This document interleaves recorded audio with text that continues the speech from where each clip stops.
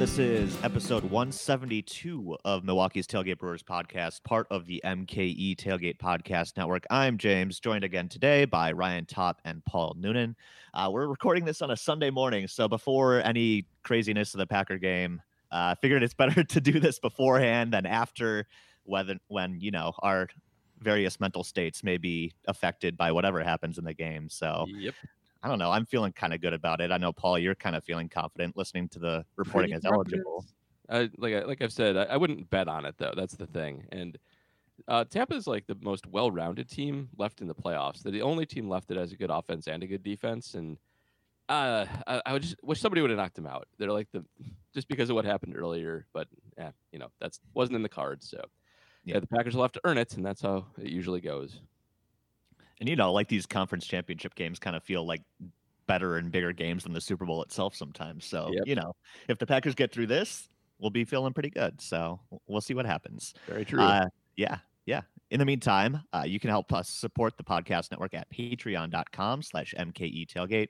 For just $5 a month, our Ball and Glove and Above patrons get the Minor League Extra podcast with Ryan and his new co-host, James Anderson from RotoWire. You heard him here last week in his debut episode. You also get Paul's Reporting as Eligible mini pods, a preview of the Packers game every single week. So hopefully there's a Super Bowl preview coming down the pike in the next week or so, but we'll see what happens. You get all that for just $5 a month at patreon.com/MKE Tailgate. On the baseball front, I guess still a slow week in transaction news, but we did get some sad news in the latter part of this last week. Hank Aaron died at the age of 86 in Atlanta. Obviously, it means a lot to not just Atlanta and the Braves, but the Milwaukee community too, especially for a certain generation of people. I know he was my grandma's favorite player. She was a huge Milwaukee Braves fan, when they were here in the 50s into the 60s. Still loved baseball today. She's the one that got me into baseball. So, that's kind of my connection to Hank Aaron. We'll spend some time talking about that and just some of the ridiculous Spurs that he put up during his career, because he's just kind of one of his things is he's so understated, right? It's easy to forget just how good he was for so long too. But I guess let's just start off. I guess, Ryan, your thoughts on Hank Aaron and his passing this week. We've had so many of these. I think that MLB Network mentioned that since last April, this is the 9th Hall of Famer who's passed away. Yeah, it's been a rough year for sure. Yeah. And most of them have been of the age where it's not a premature death. I mean, about as young as it gets was Don Sutton. And that was just a couple weeks ago now. Also, former Brewer. Yeah, it's been rough, but Hank stands out just for so many reasons, and for just the legacy that he has in baseball and beyond, and the respect that people clearly have for him, that he's just a huge figure in the game. The idea that he was the home run king basically, my entire childhood and well into my adulthood. And he was on that pedestal, and 755 was this huge deal. Even to the end, like his last big public thing that he did was a public service, going and getting the COVID shot a couple weeks ago, and taking a picture and publicizing the fact that he had done this, and in just kind of his typical understated way that he comported his life with, doing this, understanding that he could have an impact just by doing something and making it public. It's really a tough thing. He had a good long life, and it's still just this huge loss, and it's something that we're going to have to be reckoning with for a while, I think. Yeah, it's also just not often we lose like a true inner circle Hall of Famer, because there's just not that many of them, and frankly, most of them are from times long ago. All the modern ones have some kind of taint around them. Like Barry Bonds is certainly one of the greatest of all time, but nobody likes Barry Bonds. Even people who think he should be in the Hall of Fame don't like him, and guys who are like famous like Derek Jeter aren't even in the same class, close to performance-wise, as Aaron. So he's really one of the few like truly like top 5 all-time type players that we had still around. Like maybe Mike Trout gets there someday, but he's not yet. And you have to you just think about Aaron. Like he was just so great for so long. You just don't see guys like this very much. He's kind of a unique Hall of Famer for that reason. I think one of the reasons he gets discounted sometimes. First of all, I do think he's an underrated Hall of Famer. And I think it's because he doesn't have like the 60 home run season on his resume or anything quite like that of the mainstream stats that you see. He was just super good for 20 years. Right. And, that makes him kind of sound like an accumulator a little bit, but that's not true. Like, this is not a Craig Biggio, like Rafi Palmeiro situation. For his peak's not even the right word. Absent his rookie season and his last 2 seasons, he was above 4 WAR every season except one. In that one, he was 3.9. So That's crazy. there's every stat about Hank Aaron is insane, but he was essentially one of the best players in baseball every season for 2 decades. That's you just never ever see that anymore. It just doesn't happen. Yeah, You definitely don't get that prolonged peak, right? If we're lucky, we get that short 4 or 5 year burst where somebody's putting up all-time great numbers. But like you guys said, over 20 years. I mean, I pulled up his BREF page this morning just to kind of prepare for this and dig up some of the crazy stats. And the first thing that you see on that page is 25-time All-Star. Like, are you kidding me? A quarter century of All-Star appearances is just legitimately insane. So, Paul, you said it. Every single number associated with him is just insane is the only word to really describe it. Milwaukee fans, he's retired in the Brewer Stadium, obviously, and I know people sometimes have a problem with that because he did finish with the Brewers, but those were 2 of his worst seasons. He was, quite old at the time. But it's worth noting he did bring Milwaukee its only World Series in 1957. And in that World Series, he had a 1,200 OPS and just beat the ever-living stuffing out of the New York Yankees, which who can really ask for more than that out of anybody? He was the best player on a World Series team with other Hall of Famers. So yeah, and that was his only MVP season, which is really something. Yeah, that shocked me too. Yeah, that he only has the one MVP. But then again, they really were reticent to give it to players multiple times. Willie Mays, I think, only has 2 or 3 of them, and he now stands as the greatest living ball player. But he's a few years older than Hank even, so he's 89. So, yeah, we're talking about these crazy numbers, and our good friend Ruby Q on Twitter sent us this question, just kind of reminiscing over the last couple of days. So when we sent out the call for questions, his was, one of the first, and he's just asking, what's your favorite, quote, Hank Aaron was an otherworldly baseball talent stat? So, I mean, there's a lot to go through, so we're going to spend some time on this, and I know both of you guys kind of spent some time compiling your random ones. Paul's already thrown out a couple, so I guess Ryan, let's start with you. What's one of the things that really jumped out to you when you look at his career? Yeah, unfortunately, I was listening to the Effectively Wild podcast. I had a few of these, and they came up on there. So, not that I necessarily found them myself; they were referenced by other people. But the one that really stands out to me. So he has 6,856 total bases, which is just astounding. But when you look at the list of players after him, number 2 is Stan Musial, who has 722 fewer total bases than he does. Tom Verducci, I think on MLB Network, mentioned that was like 12 miles worth of bases. Very nice. Yeah, but if you then compare that to that's 722, so take that down, and then how far do you have to go past Musial to get 722 more total bases? You get down to the 10th player on the list. Wow. So the difference between him and number 2 is the same as the difference between number 2 and number 10 on the all-time total bases list. And that's absolutely gobsmacking. The other one, obviously he is the career leader in RBIs at 2297, which it's a number that obviously we don't pay as much attention to as people in the past have, because we understand that it's so context driven.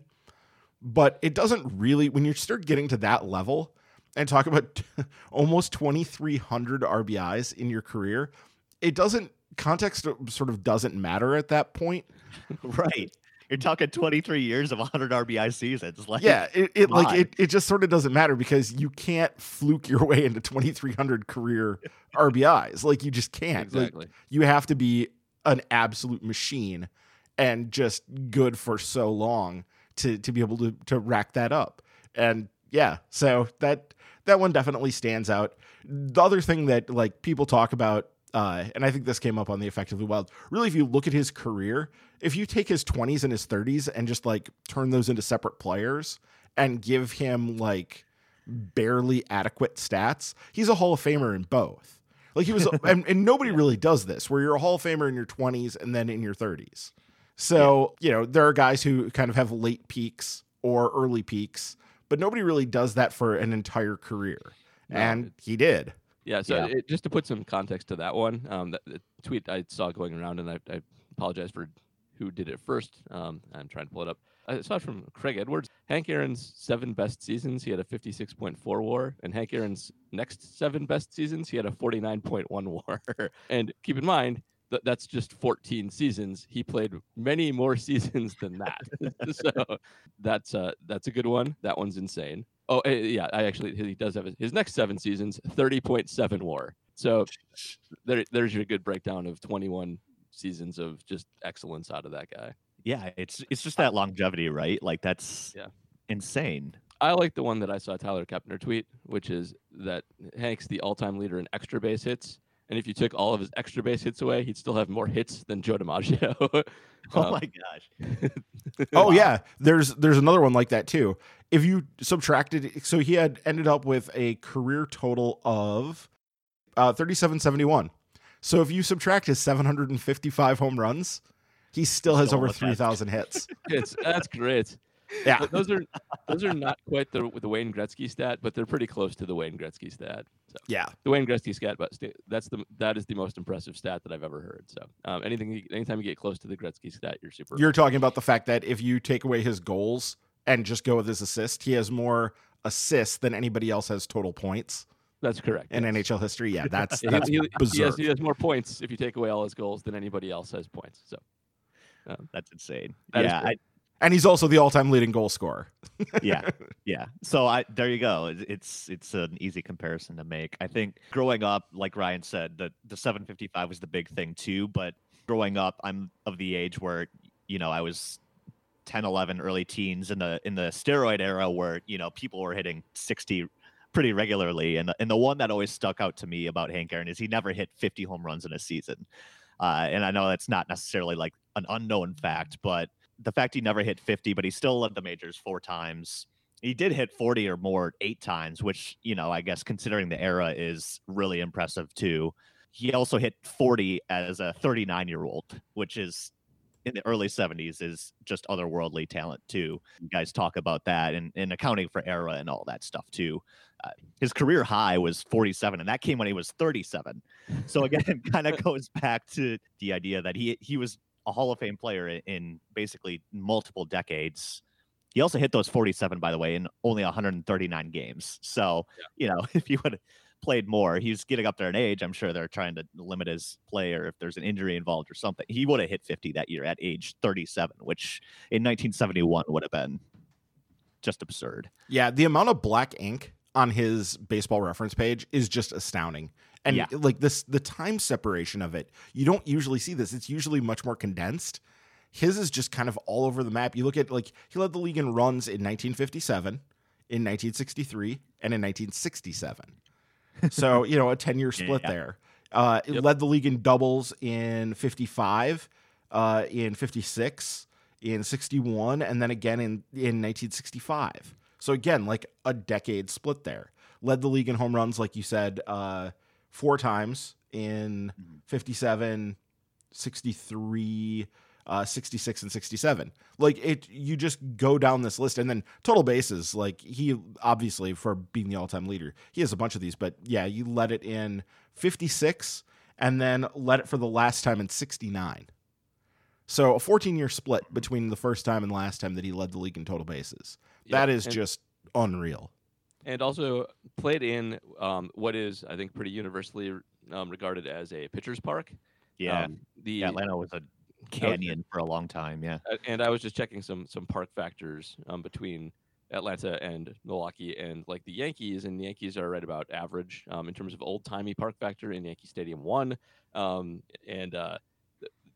the Braves and Brewers split right around 93, 92 for their multi-year park factors around that time period. I have no idea how accurate those are for the times long gone by, But those were big parks. If Aaron's playing in a smaller park, he probably hits quite a few more home runs. 800, 820, something. Yeah, context neutral. I think I heard it was well over 800. It's just insane. And you guys mentioned too, only one MVP to his name. Probably should have had more. Like the 1959 season jumped out of the page at me when I looked at that.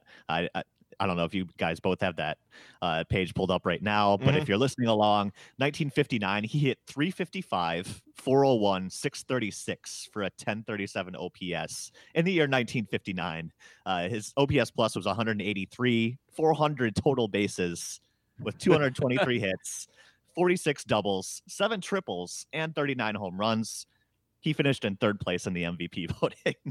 Yeah, it's ridiculous. Ernie Banks won it that year. He wasn't even the top-rated Brave on that list. Eddie Matthews finished ahead of him in second place, too. Ridiculous. Both Ernie and Eddie Matthews had more home runs. I don't know if that played a fact. I mean, Ernie Banks had huge counting stats. It's 1959. You get the penalty for not, voting everybody the same every year. But that's just an absurd line. Well, Ernie was still probably a shortstop at that point. Yeah, that's just an incredible line. And the fact that that's just one of many, too, just jumped out at me. Well, in those Braves teams, if you look, were because of the era that they played in, where there were so many good National League teams. I mean, the National League was really, really, throughout his career, was the better league. Like they were pretty much the dominant team. The Yankees on the other side just completely outpaced everybody in the American League, and there really wasn't anybody good over there. But you had the Dodgers, who were a very good team early on in Aaron's career, where they were competing with the Dodgers for the pennant early on, and the Giants were sort of in and out, frequently good in that time period. And then into the 60s, you had teams like the Reds with Frank Robinson were quite good, and so they competed with them. And then, later into his career, like the Cubs became a good team, and I'm trying to think who else would have been particularly good in that era. But the National League was the competitive league. I guess the Pirates had good teams. They won the 1960 World Series. Like there were always good teams and a lot of great players. Like you could think of the players on those teams that we're talking about. Frank Robinson was in the National League much of that time. So was Roberto Clemente. Musial, like we mentioned before. Yeah, like Musial with the Cardinals. Stars were in the NL too. Yeah. We should mention Hank Aaron really did span eras to a large extent. Like if you see video of like his final home run, it's in color. It looks pretty modern. It's Bruce, but he played in the 50s, and he was a Negro League player. He had 26 official Negro League games, and he played like Hank Aaron in them. He hit 366 with 5 home runs and 33 RBIs over those games, and his typical excellence. But I think of Hank Aaron as sort of a modern ball player, and that frankly wasn't that long ago. We shouldn't lose sight of that either. And we've mentioned on the podcast many times, Negro League stats, as they should, now count as professional statistics. So I was going to bring that up too. Yeah. So he does have more home runs than we typically allot him, and deservedly so. So. Did you see the Twitter thread that kind of got shared around this week where, Hank himself said he was hoping that they could find 7 or 8 or something like that, which would push him back beyond Barry Bonds. Yeah. So now there's some work underway. He had the 5 regular season home runs you mentioned there before he signed with the Boston Braves, but apparently he was loaned back later in the year, made a playoff stint, and in the the Negro League World Series, I guess if you will, later that year, he apparently went on a tear. But there's trouble finding some official box scores for that. But there's some belief out there that if you were to count, postseason stats too, he would still be ahead of Barry Bonds. But then you'd have to count Bonds as postseason, right? Also accounting Bonds as postseason home runs too. I believe the number would still be higher, or they'd be tied or something like that. So. Because then you go back and you add Aaron's, playoff and World Series home runs from the majors. So the number was something like 770 something, or I don't know. But it's just really interesting. And that little wrinkle of including Negro League stats now. And, obviously there's a lot of work that needs to be done, It's not instantaneous. All the historians have to go through and kind of verify all of this before it becomes official. But just something really interesting to come out in the last week too, that I'm kind of interested to see how that turns out, just in case. Yeah. I'm sure the commissioner's office would love an excuse to take that away from Barry Bonds. I just don't know if they have the evidence to do so. But yeah, it's just incredible when you think about everybody's got the clip of him running the bases when he breaks the record, wearing Milwaukee Brewers colors, and he started his career in the Negro Leagues. It simultaneously feels like a really long career, but also a good reminder that, like you said, it wasn't that long ago. And also, we should mention too, he spent a lot of time in Eau Claire in Wisconsin before he broke into the majors. Right, he played some minor league ball there. I think there's a statue of him outside of the stadium in Eau Claire too. So a lot of Wisconsin ties for him. Well, if there isn't, there should be. And actually, I had a friend of mine in a group chat brought this up, and I would like to mention it here. And if we could get something going for this would be great. But the suggestion was made by my friend Mark Brown that really, if they want to permanently rename Miller Parkway something and not have to worry about changing it again, Hank Aaron Way would really work. Like that would solve that problem forever. You don't have to worry about changing it again. So that would be probably the right move to do. And now would be the time to make that move. So if anybody knows anybody in the West Milwaukee City Council, send your suggestions over that way.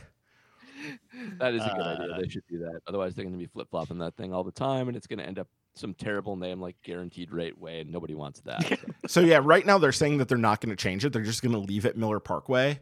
And that's fine, whatever. People know it as that, but there isn't a person. Well, there are, I'm sure there are people, but nobody would listen to them because they're idiots. Nobody would argue with the idea of renaming that Hank Aaron Way. That's true. Nobody would. Like it would just be, yes, that's what we should do, and this is a thing that we can do to honor him because he does have that tie. And you brought that up, Paul. I personally, the Brewers have 4 numbers retired, and 0 problems with Yount. Molitor, I mean, he also he played so much of his career in Milwaukee, and they should have Molitor retired. Molitor should be retired. Yeah. I mean, Yount is the no-brainer. And then Aaron, to me, is a no-brainer, too, because he played most of his career in Milwaukee as a Brave. Yeah. And, yes, then he came back at the end for the Brewers. But he's not retired because of what he did as a Brewer. He's retired because of what he did as a Brave. And that makes perfect sense. Also, the one that I argue with is Raleigh. Raleigh is... that's not good. It's all because of the mustache, honestly. But Aaron's fine. But first of all, we should actually have more ownership of, I think, the Milwaukee Braves history than we do, because no one in Atlanta cares about it other than just mentioning it as a number that they add to the number of titles that they've won. But nobody cares that they won those titles because they were in a different city at the time. Those are ours. My dad lived here when those happened, and views those as fond memories. So those should be our titles, and that's fine that we have Aaron retired in our stadium for that reason. My grandfather attended a game in the '58 World Series, the one they lost to the Yankees. Then he was from Richland Center, so. Yep. Honestly, if they wanted to retire Spahn and Matthews too, I'd be perfectly fine with that as well. Probably should. I mean, I mentioned it off the top of the show, but my grandma too, huge Braves fan growing up. That became her connection to baseball. She still watches every Brewers game. Went to all of our baseball and softball games as kids, and Hank Aaron was her favorite player. So I think for a lot of us, you guys are a little older than me, but our parents, our grandparents, that generation really has the attachment to the Braves, which I have no problem with celebrating. Honestly, like you said, it's the last World Series title in Milwaukee anyway. Yep. May as well live that up. But there are a lot of fond memories. I know even the governor tweeted this week, one of his fondest memories was Hank Aaron coming to his baseball camp as a kid, which is kind of like a cool memory. There's just a lot of connections for people of that age group, and those of us who are younger, our parents, our grandparents, that really touched their lives in that way. I guess before we wrap up the stats conversation, do you guys have any other crazy stats? Otherwise, I've got one to kind of cap it off. Only because I looked it up. For all major league players of all time with 10,000 plate appearances or more, he is the 4th fewest hit by pitches. People liked Hank and didn't want to drill him with the ball. So only 32, tied with Cap Anson. And it's only crazy. only good players ahead of him. People like Dave Winfield too, and he's one of the few that got hit less. So, Considering he played in like 3 different decades. That's an incredible number. So I guess mine is kind of interesting, especially when you compare it to the game of today. You think power hitters constantly swing for the fences, a lot of swing and miss. That was never Hank Aaron. He never, not once, struck out 100 times in a season. Yep. Over 20 plus years, never struck out 100 times. He only struck out 90 or more times 3 times. He had 18 seasons of 70 or fewer strikeouts. He had more walks than strikeouts 9 times, including that one's awesome. I saw that one too. Yeah, more walks than strikeouts 9 times, 8 straight years from 1968 to 1975. So, we joke about old man skills. His old man skills were super refined at that time, where he got more and more patient as he got older and never lost the power either. So that's just, to me, blows my mind when you think about 100 strikeout seasons are kind of a given now in today's game for any regular. Just insane to me. He had, for his career, more walks than strikeouts. 1,402 walks and 1,383 strikeouts. Yeah, that's also 1,383 strikeouts over 20 plus seasons. There are guys on the Brewers where if they played 10, they would easily surpass that, right? True. Granted, again, different eras, different mindsets at the plate, obviously, but just somebody who had that much power, just never seemingly swinging and missing, is a scary, scary player. And that's the kind of skill set that we didn't see for 30 plus years until Barry Bonds showed up. So it just kind of puts into context just how special that skill set was. Before we move on, any other parting thoughts on the numbers of Hank Aaron? Yeah, 240 career stolen bases. Yeah, I noticed that too. I was hoping there were some like 30-30 seasons in there. Didn't quite hit that from what I remember. But I mean, especially in his peak years, also a speed threat too. So I mean, just an amazing all-around player, right? Well, he wasn't stealing bases in the 50s either. That's what's amazing about this, because the game was so different at that time period. But you look at it when he was 21 to 25, he was stealing 3 bases, 4 bases. 8 bases. He didn't have a double-digit steal year until he was 26, and I think that was because of just the changes in the game at that point. People weren't emphasizing that. And so you think he could have stolen, he probably easily could have been over 300 if there had been an emphasis on running earlier on in his career. Because you look at it, he stole, as a 34-year-old, he stole 28 bases in 1968.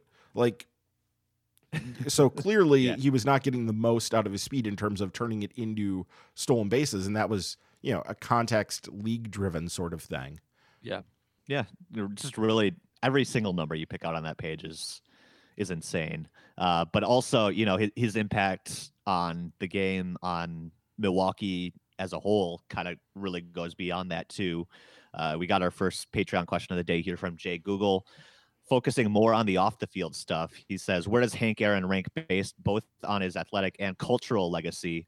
Who else is in that conversation? He brings up 2 names that I think are kind of in that stratosphere. I wonder if there's any others. He mentions Jackie Robinson, Muhammad Ali. Ryan, I guess when you factor in the cultural effect of Hank Aaron too, I guess what does that mean? Where does he rank among those names? Yeah, I mean, he's a little bit different. He's not as big and out in front, but I think it said a lot for the fact that on MLB Network, they had Kareem Abdul-Jabbar come in and speak on Friday when he passed away. Kareem came in and wanted to talk about how he grew up idolizing Hank Aaron as a player and as a man. And because Kareem's a little bit younger than him. So the fact that he was such a big deal to somebody of Kareem's stature, who definitely fits into that. Kareem did a lot in terms of breaking down barriers and dealing with a lot of issues regarding race in his career. And I don't think anybody, like the 2 that Jay mentioned there are sort of the big ones. And I'm totally with George Will on this, that Jackie Robinson is one of the most important civil rights figures, not just like within like a sports realm, but just period in the country's history. I think he said it was Martin Luther King and then Jackie Robinson. And then there's a pretty big gap when you go after that. And that Jackie is a remarkable presence, very successful businessmen, both of them ended up running companies in their post-playing days. And so Hank, in more of a quiet way, which isn't to say that he was hiding away and shying away. I think we saw a lot of this. William Bradford Smith wrote a really good piece on this about basically about Hank Aaron getting MLK'd. I agree with this, by the way. Yeah, why don't you go ahead and. There are a lot of people, especially on the day that Hank Aaron passed away, a lot of people trying to sort of hop onto his legacy, tarnish his legacy by saying, oh, he did it right by being quiet and going along with the crowd. I think it's the message you saw. And that's not, first of all, not accurate, not fair to Hank Aaron, who would not care to be associated with that message or the people giving it. And so Jackie Robinson, I agree, is above and beyond baseball because of what he did. But I think Hank Aaron is very much in the same line as Jackie Robinson in that he had to deal. The thing with Jackie Robinson is always his job was to go play with the white players and be better, be as good as possible, ignore all of the outside stuff, ignore all the pressure, and be the best baseball player he could. He was also outspoken, but I mean, the hard part for him was baseball is a hard sport. The guys get thrown off their game by little tiny things going wrong all the time, like little tiny things that screw up with the routine. Jackie Robinson's whole life was his routine being screwed up by jerks, and still managed to play super great. Hank Aaron, very much the same. Got death threats when he started to get close to Ruth's record, even before that for various other reasons. Just by being a good black player for much of his career, that makes you controversial. When you start to threaten white records, you get, people come after you. People came after him. At one point in his life, he was getting 3,000 death threats a day. And Aaron did what people had to do, which was, slough off all of that, ignore all that hatred, put in the back of his mind that he might just randomly get shot by somebody at some point. One of the most terrifying pictures of all time is those people running on the field to congratulate Hank Aaron when he breaks the record. Like, because you don't know who they are. Can you imagine that happening today? Those people would be instantly tackled and taken off the field. Like, that is a terrifying thing that could have gone horribly wrong. But Aaron was under much of the same pressure that Robinson was when he got close to Ruth's record. And just look at his career. Never like water off a duck's back. Like, never bothered him. Just played at an excellent level through incredible hatred, through just a ton of controversy, and just plowed through life. Like, was successful at everything. Was successful post career. Was a success, like a philanthropist. He won by being nicer than everybody. In a way that like was a shining example of how any human should be. Not like, oh, I'm going along to get along. Like, no, I'm. You can do whatever you want. I'm going to hit more home runs than you. I'm going to be a better baseball player than you. I'm going to be a better businessman than you. I'm going to do more charity than you. You're all worse than me. So this is how you win at life, and that's what Hank Aaron did. Yeah, you guys, you mentioned some of the threats he faced when he approached Babe Ruth, but I think also going back to the longevity and things feeling longer ago than they actually were. I saw a note that when Hank broke in his rookie year, I think he was only like one of 10 black players in the major leagues at that point. Yep. So, I mean, when he broke in, it was still a pretty new thing. We were talking a little more than a dozen or so years since Jackie it wasn't, it was still recent history that Jackie Robinson broke the very recent. Jackie was still playing. He played against Jackie for 4 or 5 years there. Exactly. So like Paul said, from day one, he had that attention on him and that pressure on him, because Ryan, you alluded to the point too, when you're challenging the status quo, you can't just be as good as your contemporaries. You have to be better to prove that you're worthy and that other people are worthy of being average, So like that stress of knowing you also have to go above and beyond and perform above that level is something else too. Well, it took decades off of Jackie Robinson's life. He died extremely prematurely because of just the weight that he carried around from all of that nonsense that he had to put up with. And Hank was always willing, when people talk about this, that when matters of race came up, no matter when it was, like in his career, he was open and would talk about it and was active in that way. It was just that it was not a part of his persona in the way that some other people chose to do it. He's really just a remarkable human being from all of these things. And we did talk about it already a little bit, but the idea that he played in the Negro Leagues, he's one of the remaining players who had played in the Negro Leagues. He wasn't there long because it had, at that point, had already been sort of well established that you're going to go and play in the major leagues as we understand them to be now, or at least in affiliated baseball. But he also did, I can't remember exactly where it was, but he was the first black player to play in the South Atlantic League, I believe it was. He was the one who integrated that league. And you can imagine, think about playing in the Deep South in that time as the first black player. And what that won the MVP there too. Yeah, again, what that must have been for him, and what kind of strain that would have been on a kid who was 18 or 19 years old at that point. Yeah. I mean, that's really hard to comprehend and to think about. When Jackie did it, he had the advantage of having had, a pretty a long life up to that point. He was, when he integrated, I think he was 27 or 28 years old, and he had already been in the Army, and he had been court-martialed for refusing to move to the back of the bus and all of that. It's a very different thing if you think about where you were as a person when you're 18, 19 years old versus where you are in your mid to late 20s. Hank was doing a lot of those things in a much less, the light was not nearly as bright nationally, but locally it still would have shone very brightly on him. People would have known who he was and what he was doing. And there would have been a lot of people who would have been very, very angry and very upset. And what he would have dealt with in that time period is also incredibly, incredibly awful and really shouldn't be forgotten. Yeah. And there's that. There's also, the added impact of him inspiring generations of players, black players beyond him, right? It kind of went from Jackie to Hank in a lot of ways, in terms of kind of being the leading example for black players and kind of inspiring those next generations too. And, a lot's been talked about recently, how we're seeing those numbers decline too, which is really a shame. And there's a variety of reasons for that in current days. But, for a long time, Hank was somebody that population could look up to and say, I could do that too. Well, the guy that they had talking on MLB Network on Friday when all of this was happening was Cliff Floyd.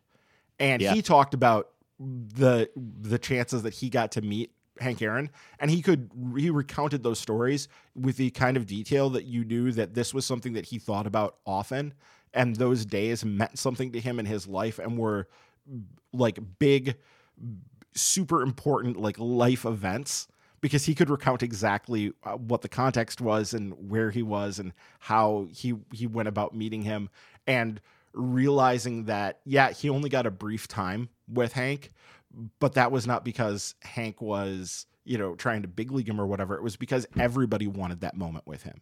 It was, Hank had to go through and talk to so many people and form that connection with so many different people that there just wasn't even time for him to spend individually with one person. Peter Gammons told a great story because Hank really, he's a big presence. Some Hall of Famers at Cooperstown, they show up for the ceremony and, get to be on stage and that sort of thing. And they're in and out of there, it's a short little thing for them. That wasn't how it was for Hank.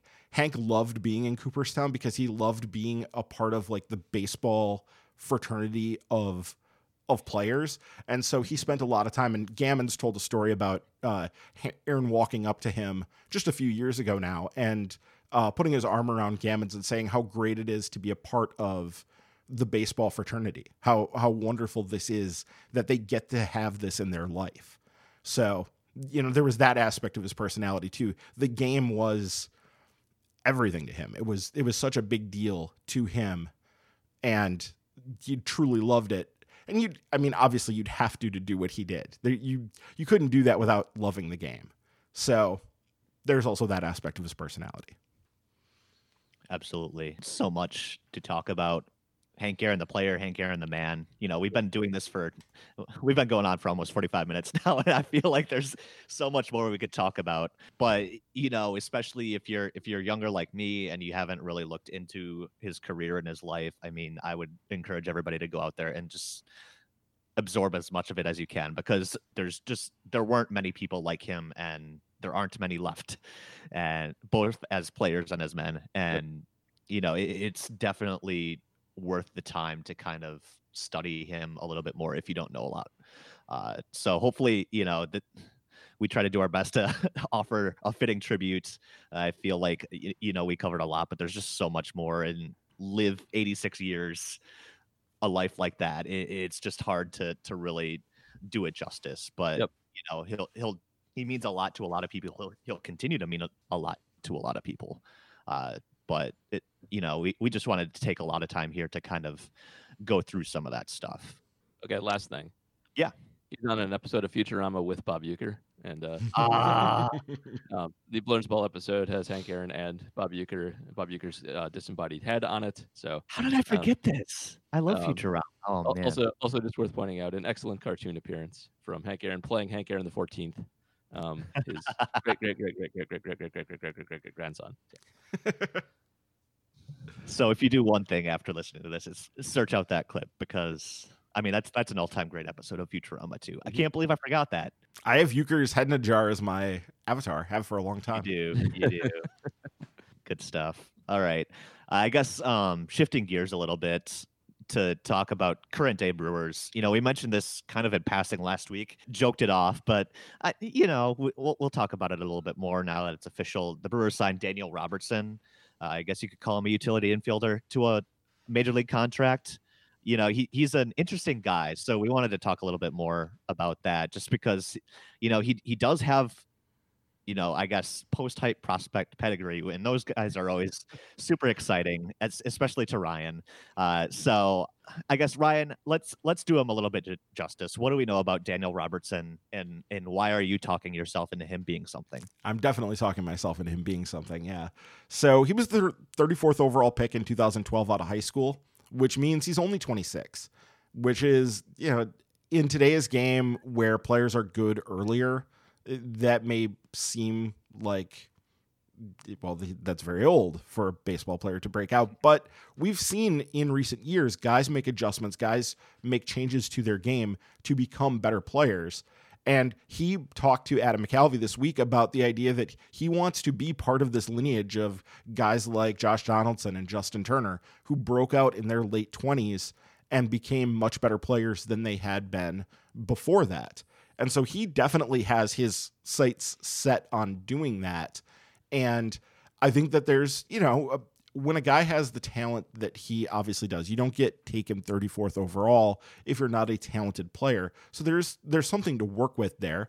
The question is going to be, what does he have to do to be able to unlock that? Because I think part of why he was considered to be good, and this was what James referenced on last week's episode, he was at one point viewed as the shortstop of the future, but now is more of a third baseman. Like, he could still take a glove and go play shortstop some, and he'll be a utility player for them, but he's viewed more as a third baseman, and the offensive bar at third base is higher. So the question becomes, how far can he push it? And a lot of that is going to come down to what kind of power can he show. Right. If you want to be optimistic about him, there are good fixable excuses for his sort of plummet off the prospect radar. And so he had a nice little ascension going there from the time he was drafted till about 2018. And at the end of the 2018 season, he underwent thumb surgery for, I think, a tendon problem. And thumbs are just terrible, like just a bad injury to have, especially when you're trying to build power and things like that. And in the middle of 2019, he had knee surgery. So he's had two, I would say, injuries that kind of hurt your ability to continue to grow that stunt you as a prospect pretty routinely if you have them, and sometimes they end careers. That's true too. But if you still see that talent there, even at a slightly older age for a prospect, those guys sometimes do work their way back into something useful, and sometimes very useful. So it's not like he just fell off the cliff because his development stunted, or because he just ran out of talent. Sometimes that happens to guys. There's other things going on with him that maybe will work themselves out as time goes on. So he's a good guy to take a chance on for sure. Still, by the way, does not count as a major signing though. So yeah.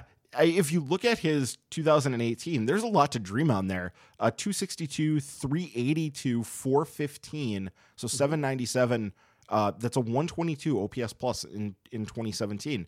That's not bad. That's really pretty good. And he does take a lot of walks. He has 99 career big league walks in 855 plate appearances. So that would be what, about a 13% walk rate? So there's something there. It's kind of Turner-esque, right? Justin Turner, not known typically for a lot of power, but especially once he went to the Dodgers, and this is kind of the link that we're trying to draw here, or that he kind of drawed, right? Like Justin Turner got DFA'd by the Mets in 2013 when he was 28 years old off a 704 OPS season. It was like a decent utility bat, and then he went to the Dodgers and hit 340, 404, 493 the next year. I don't think we're going to see that from Daniel Robertson. But that's kind of the similar skill set that we're talking about, right? Like not a ton of pop, but enough to get by, lots of walks. So I mean, I guess there's something to dream there. I kind of chuckle at the Josh Donaldson comp because he's never hit for power at all in the minors.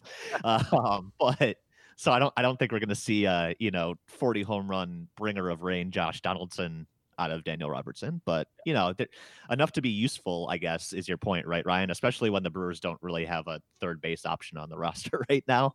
Yeah, and that's the thing, is he can play a bunch of different positions. He can go to the outfield. He can play anywhere on the left side. And second base also. Like, he can fill in a lot of different ways. And so in this way, he's very David Stearns-y, obviously. And yeah, you want to collect guys like this and give them chances to see what they can do, but you'd rather not have them, I guess, be your option 1A at any position. Right. So I'd feel much better if he was more of the, say, 12th man on the roster as opposed to the, 8th right now, probably. Yeah. Like, you'd feel a lot better if he was pushed back a little bit, but there's still time for that to happen. So if he's your Jed Jerko of 2021, I guess you could probably live with that, right? Like if he does stuff, great, awesome, but you're not really counting on him to be the anchor at a position, right? That's kind of where you're going with that. Yeah. So I don't know. Like you said, decent flyer, very, very Stearns-y. I guess I know, Paul, you've been kind of critical of taking flyers on guys like this before, but you seem a little bit more optimistic about this. Well, I mean, take flyers on him. It's just, it's good to have those as, like Ryan said, as backup options, not as there's still nobody to play at third base right now. Get somebody to do that first. Sure.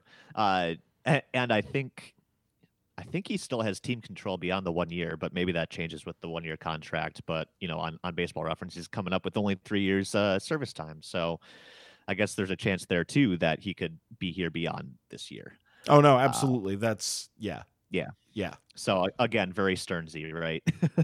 We'll see. It's at least like an interesting under-the-radar signing that we joke and we kind of like try to talk ourselves into these minor signings just because they're like little scraps of something to talk about. But yeah exactly.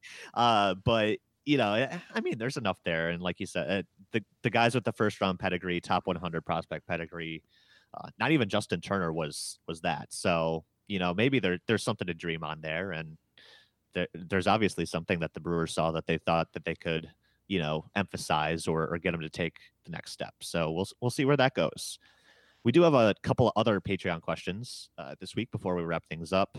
Adam Post is asking, should the MLB contract the NL Central instead of the minors?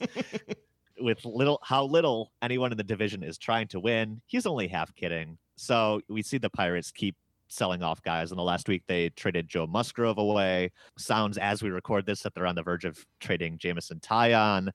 So I don't know who's going to be throwing baseballs for the Pirates this year, but we'll see. But I guess Paul, how bad is this division? So And just under your scenario, Adam, I believe what the Pirates are trying to do is actually avoid being contracted by turning themselves into a minor league team. And because there's not really many major leaguers left over there. Honestly, I am if those trades happen, I'm struggling to name a Pirate right now. I'm gonna have to go look at their BREF page to do that after this is done. It's really bad, and I feel like divisions are lined up in such a way that everybody's got one team that should always be competitive. The Cubs are that for the Central, and then you get the Cardinals too. The Cardinals are their own thing because they're small market. It's always good, but like it's really bad. Somebody should like. I feel like there was a background like roulette wheel spin to allow one team to spend a bunch of money this offseason to make everything look legitimate, and that's the Padres. They won the wheel spin, and like they need to have another couple teams to avoid, I think, looking like there's a whole bunch of really bad collusion going on, which there is, but they need to make it look like there's not. Well, Toronto started spending this week. Oh, did they? Did they get a wheel spin this week? They signed Springer. George Springer. Yeah, to a $150 million contract. Oh, who signed Brantley? Was that Brantley was signed by the Astros. the Astros? Okay, yeah. Shoot. All right. My dream died. He almost signed with the Jays, apparently. There was like a 30-minute period on Twitter where everybody thought he was going to the Jays or something, right? But And then he went back to the Astros. Somebody from the league office needs to get in the Ricketts ear about this, because this is not an acceptable way to run a division. I mean, we should be happy about it that we're in it, but goodness gracious, it's going to be boring, bad baseball. It's really bad. It might be one of the worst divisions of all time if the Cubs don't try. Like one of the old NL West divisions where the Padres get in with 82 wins, if that. Yeah, I don't know. Well, remember when the strikes happened in '94, the Texas Rangers, I believe, were leading the AL West, which was a 4-team division back then, but they were 10 games under 500 or something. Yeah, that is true. Leading the AL West. So baseball actually dodged a bullet on that one, because that would have been pretty bad had they actually made it to the postseason that year with a team that was well under 500 making the postseason, which was going to happen because they were just so bad. Yeah. I guess, Ryan, you're the soccer fan. Should the NL Central teams be relegated to AAA and we get like the Indianapolis Indians up here or something? Yeah, I mean, it's really pretty bad. And obviously the way that the American sports are structured. My wife and I were actually just watching the end of this first season of Ted Lasso, which I highly recommend to anybody. Jason Sudeikis is amazing in it, and it's very funny and really great. But they were talking about the idea that like the players in England were all surprised. They're like, wait, you don't have relegation in America? And they go, nope. We just have teams that play out the string to half-empty stadiums, and nobody really cares, and it doesn't really bother anybody. And they're like, that's not good. And they're like, no, it's not. So it's definitely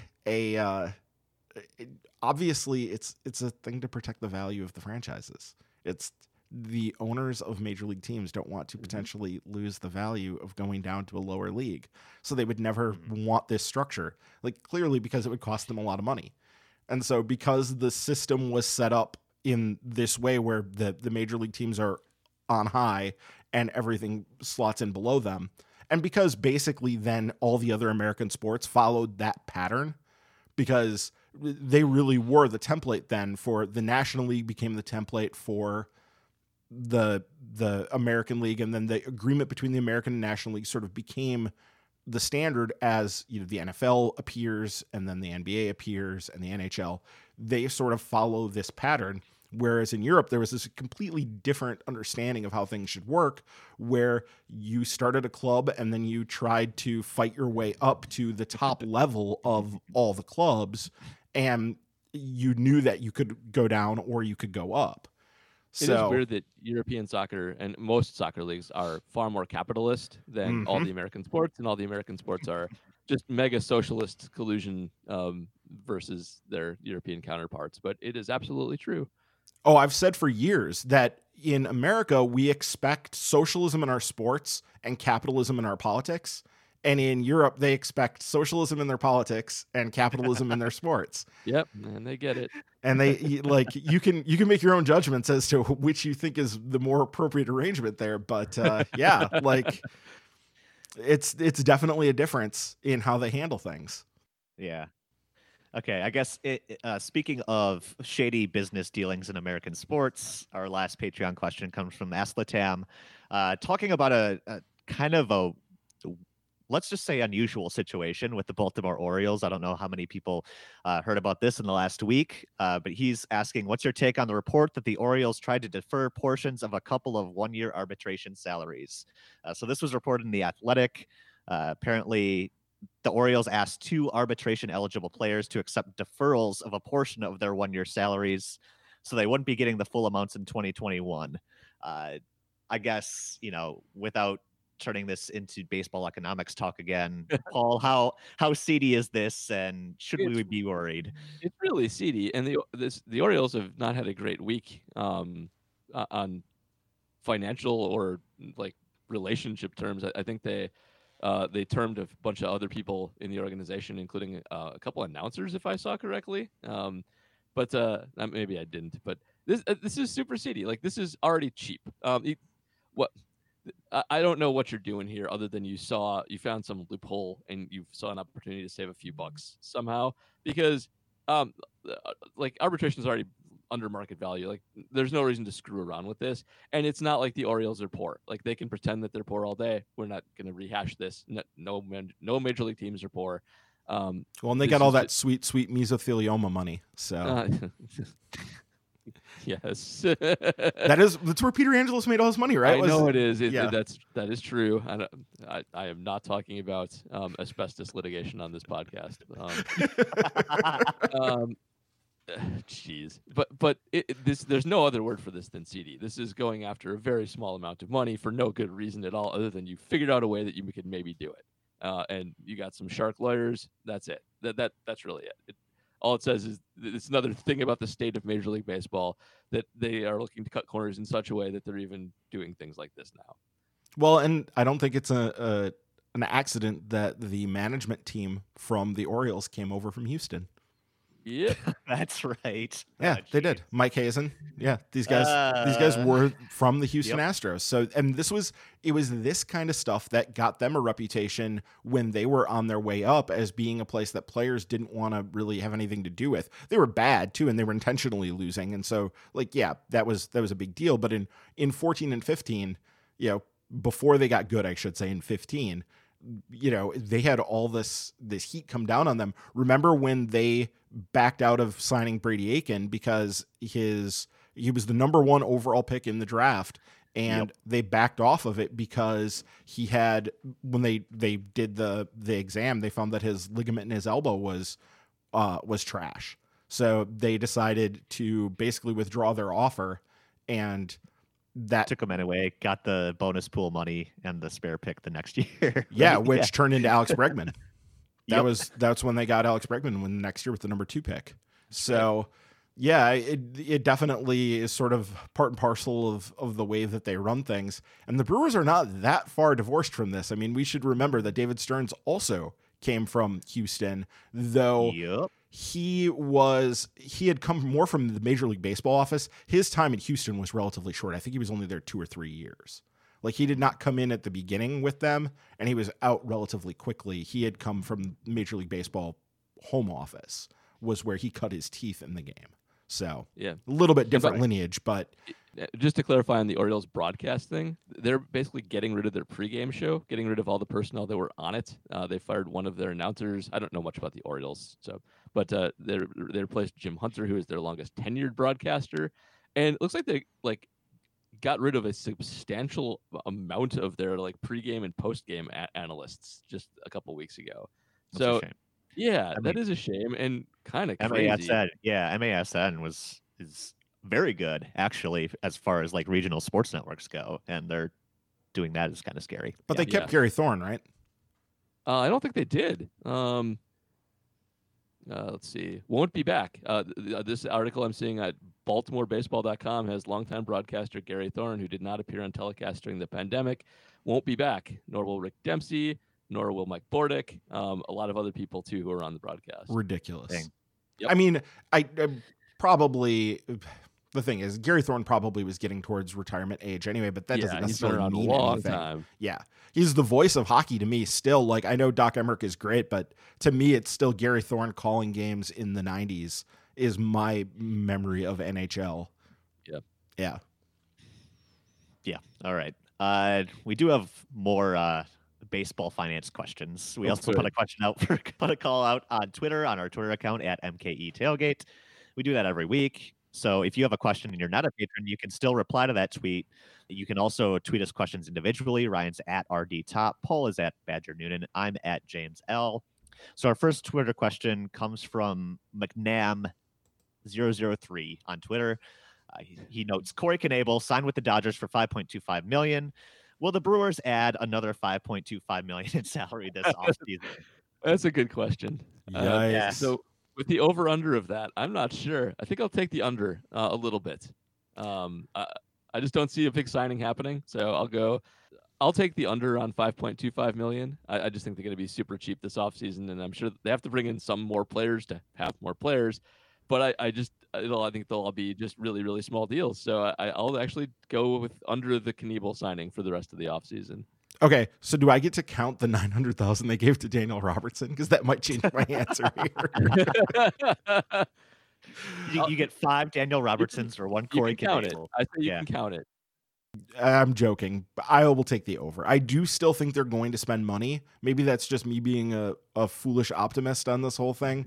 But I think that they are going to, once they feel like the market has settled out and they can get guys at the price they really want to pay, I think they are going to stretch well into the 80s as far as payroll. So I think they're like 76 now, somewhere in that neighborhood. I think you're going to stretch well into the 80s. So yeah, give me the over on that.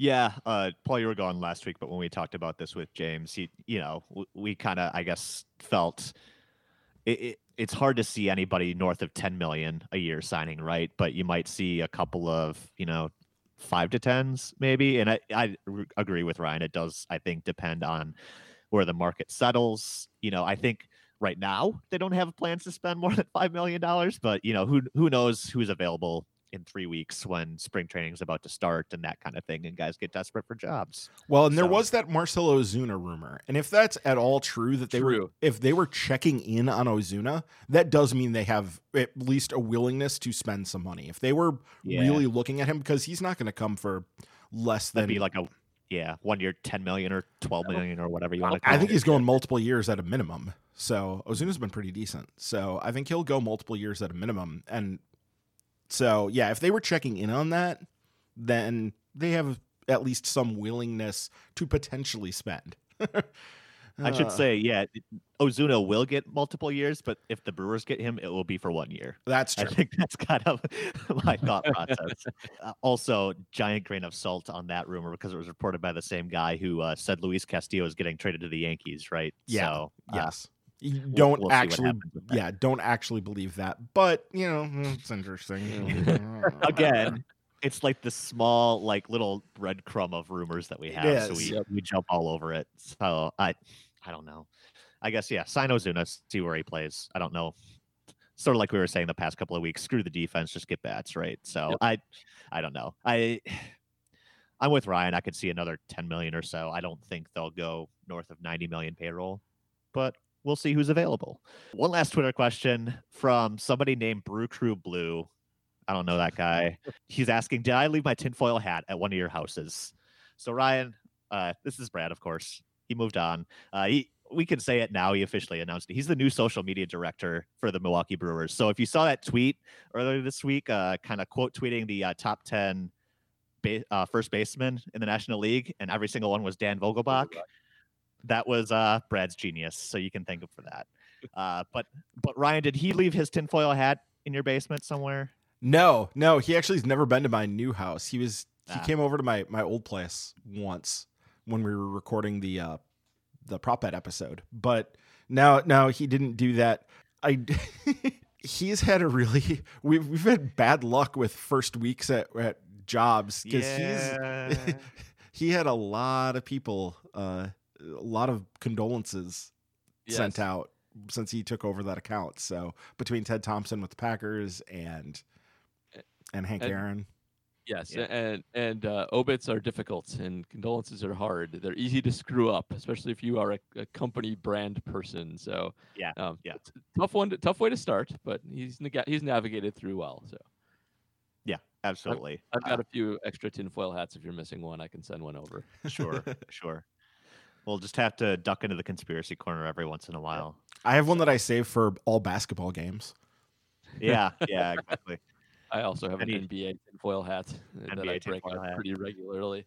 Ryan's got the Badgers basketball Big Ten ref situation. oh. We won't talk about yesterday. Bo I Borowski. just bring Oh, that Bo up. Borowski. Oh, that man. Who's the guy from the national championship game that was so awful? That I- screwed up the Justice Winslow call, Yeah. or I don't remember. I don't yeah. know. No. Mike Eads, maybe? I think Okay. maybe. Yeah, we'll definitely need the tinfoil hats for this afternoon for the Packers game. You know, I did write on the officials for this game and the AFC game, and the Packers have Clete Blakeman today. He is not too bad. He does call more penalties than average, but they tend to be for great. less yardage than average. So they tend to be a lot of offsidey, nothing really more than holding penalties. So it should be okay. The last game that was officiated between the Bucs and Packers was Jerome Boger, and he called 6 penalties on the Packers and none on the Buccaneers.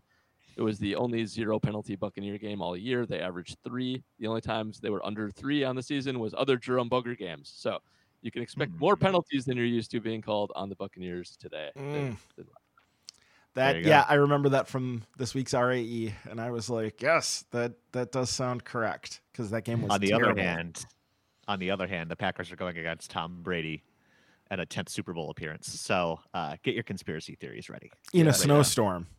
That's never worked out poorly for people. It's not before. supposed to be snowing at game time. No, It's That's supposed true. to be wrapped up by then. But we're going to see 2 very old, cranky, cold quarterbacks probably. So Probably yes. yeah. All right. So that's all we have for questions this week. A reminder, you can sign up to be a patron on our Patreon page. It's patreon.com/MKE tailgate, $5 a month. You get question priority. And Ryan, we do have a couple new patrons to shout out this week, right? Yeah, we do. Screen names, I guess, this time. So we have Lovely. Dr._Hillbilly. Welcome. And Paul, you had Doctor. given us the derivation of that earlier. That is a Simpsons reference to a wrestling match that's on at Moe's Bar in an early season episode where Dr. Hillbilly is facing off against the Iron Yuppie. Dr. Hillbilly is wearing overalls and a surgical mask, and the Iron Yuppie is in a 3-piece suit with the sleeves ripped off and a luchador eye mask. So good one, Doctor. Appreciate it. Great one. And we also have Senor Bob. Two great names this week. Yeah. So thank you, Dr. Hillbilly and Senor Bob. Yep, I thanks, feel Dr. like Hillbilly. Senor Bob could be a tag team partner for Dr. Hillbilly. I agree. That's like right there. Like it is a tag team that we're looking at right now. Well, thanks to you guys both. Gracias, Senor Bob. Yeah. A reminder, only $5 a month. You get the Minor League Extra podcast, now with Ryan and James Anderson from RotoWire. You also get Paul's reporting as eligible mini pods.